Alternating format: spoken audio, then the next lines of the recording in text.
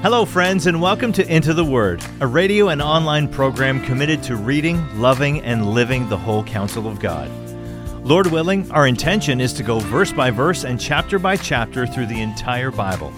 Here to continue that journey is our Bible teacher at Into the Word, Pastor Paul Carter.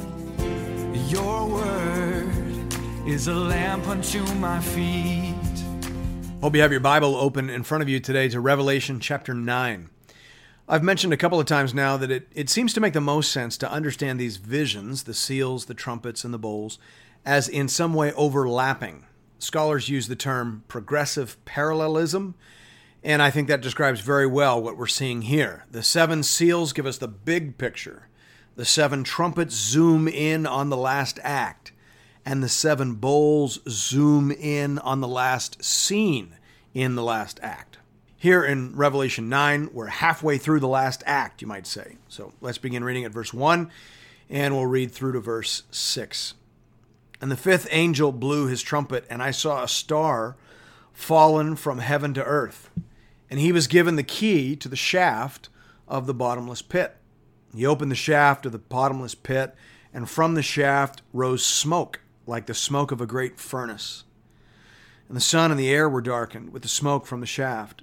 Then from the smoke came locusts on the earth, and they were given power like the power of scorpions of the earth. They were told not to harm the grass of the earth or any green plant or any tree, but only those people who do not have the seal of God on their foreheads. They were allowed to torment them for 5 months, but not to kill them. And their torment was like the torment of a scorpion when it stings someone. And in those days, people will seek death and will not find it. They will long to die, but death will flee from them. Now, obviously, I think in this passage, I think it's fairly obvious that the star is an angel, right? He's a he, and he opens the abyss, and a smoke of demons come up out of the abyss to torment people on the earth. Again, the primary Old Testament background for this passage is the Exodus and the 10 plagues of the Exodus. You remember those plagues were a mixture of environmental and spiritual events. There were environmental events. There were frogs and rivers and hail. But there was also a destroying angel that killed all the firstborn in Egypt. And here we see much the same. We see environmental and spiritual upheaval. We've got earthquakes. We've got what looks like volcanoes. We've got what looks like asteroid strikes. We've got huge dust clouds obscuring the light of the sun. And now we see a cloud of demons rising up from the abyss to torment those remaining on the earth. So this in particular is an explicitly spiritual plague. And it is targeted, we're told, specifically at human beings. The text says they were told not to harm the grass of the earth or any green plant or any tree, but only those people who do not have the seal of God on their foreheads. So I don't think that there can be any question here that the locusts we're talking about are demons. This is a spiritual plague. This is not a prophecy about a great end times swarm of hungry grasshoppers. Right? These are demons. They have as king over them the angel of the abyss. Right? That's a dead giveaway that these are not grasshoppers. And by the way, you meet this kind of symbolism in the Old Testament. In Joshua chapter 24, verse 12, the text says that God sent the hornet ahead of Israel to drive out their enemies. That's in reference to a promise made back in Deuteronomy. Now, most scholars agree that the Hebrew word translated as the hornet in these passages is almost certainly a reference to an angel of terror. Okay, so it is here. This is a plague of demons, and it is unleashed upon the children of the beast. If you're marked with the mark of God on your forehead, they leave you alone. Now again, what does this sound like? It sounds for all the world like the Exodus, like the Passover event. In the Passover story, the angel of death went through Egypt and it passed over anyone who had the blood of the lamb on their doorposts. Now the demons of the abyss are set free and they pass over anyone who has the blood of the lamb on their foreheads. Are you seeing that? Now we're told in the text this lasts for 5 months.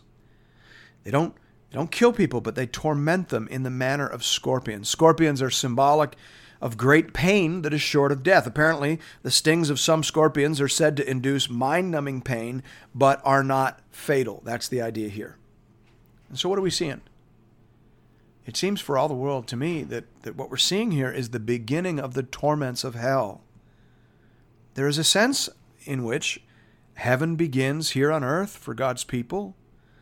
And there's also a sense, according to this story, that hell begins on earth for the damned.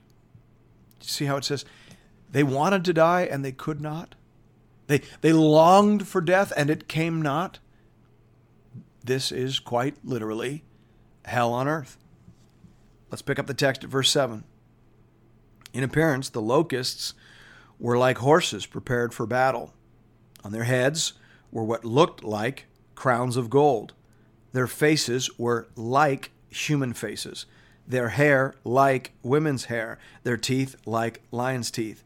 They had breastplates like breastplates of iron, and the noise of their wings was like the noise of many chariots with horses rushing into battle. They have tails and stings like scorpions. Their power to hurt people for 5 months is in their tails. They have as king over them the angel of the bottomless pit. His name in Hebrew is Abaddon, and in Greek he is called Apollyon. So again, you can hear just from the many uses of the word like. This is symbol. We're not supposed to be imagining an actual army. This would be a weird-looking army if it were an actual army. I think it's obviously a symbolic depiction of fearsome, demonic forces unleashed upon the earth. Right? Their king is named the Destroyer. And again, he sounds an awful lot like the destroying angel of the Exodus. Let's read verses 12 to 19. It says, "The first woe has passed. Behold, 2 woes are still to come. Then the 6th angel blew his trumpet, and I heard a voice from the 4 horns of the golden altar before God, saying to the 6th angel who had the trumpet, Release the 4 angels who are bound at the great river Euphrates. So the 4 angels who had been prepared for the hour, the day, the month, and the year were released to kill 1/3 of mankind. The number of mounted troops was twice 10,000 times 10,000. I heard their number. And this is how I saw the horses in my vision, and those who rode them. They wore breastplates, the color of fire and of sapphire and of sulfur. The heads of the horses were like lions' heads, and fire and smoke and sulfur came out of their mouths. By these 3 plagues, 1/3 of mankind was killed. By the fire and smoke and sulfur coming out of their mouths. For the power of the horses is in their mouths and in their tails, for their tails are like serpents with heads, and by means of them they wound." Again, this sounds like another demonic plague, different and even more destructive than the first. So here we have 4 great angels with twice 10,000 times 10,000 troops under their command, and they have been released to kill 1/3 of mankind. So this is obviously some sort of devastating plague that is demonic in origin.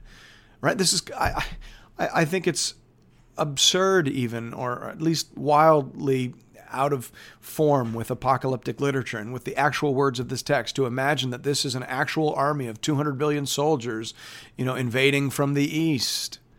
Everything is like, and hard to imagine any horse that actually looks like this. And then we're told in verse 18 that explicitly we're told that these are plagues. These 3 plagues kill 1/3 of mankind. So this is both a demonic attack and a plague. I think you would say it's a demonically induced plague. Again, what we're seeing here is that the line between what is physical and what is spiritual is completely erased in this last act of God's saving and judging work upon the earth. In verses 20 to 21, we read this. "The rest of mankind who were not killed by these plagues did not repent of the works of their hands, nor give up worshiping demons and idols of gold and silver and bronze and stone and wood, which cannot see or hear or walk, nor did they repent of their murders or their sorceries or their sexual immorality or their thefts." They did not repent. It's hard to imagine And yet we've been prepared for that in the text. We already saw in chapter 7 the full number of the elect after the sixth seal.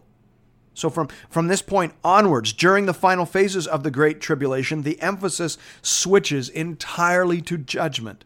No one else gets saved.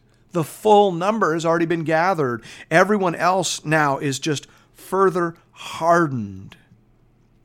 And they receive the full, unmixed cup of God's wrath and judgment. Hence the regret of the angels in heaven. I say again, it is a fearful thing to fall into the hands of the living God. Therefore, our Lord and God, we ask that you would cause your word to spread and speed throughout all the earth. Grant favor to your church and to her missionaries in every tribe, tongue, and nation. Let these visions and these prophecies fire your servants with gospel zeal.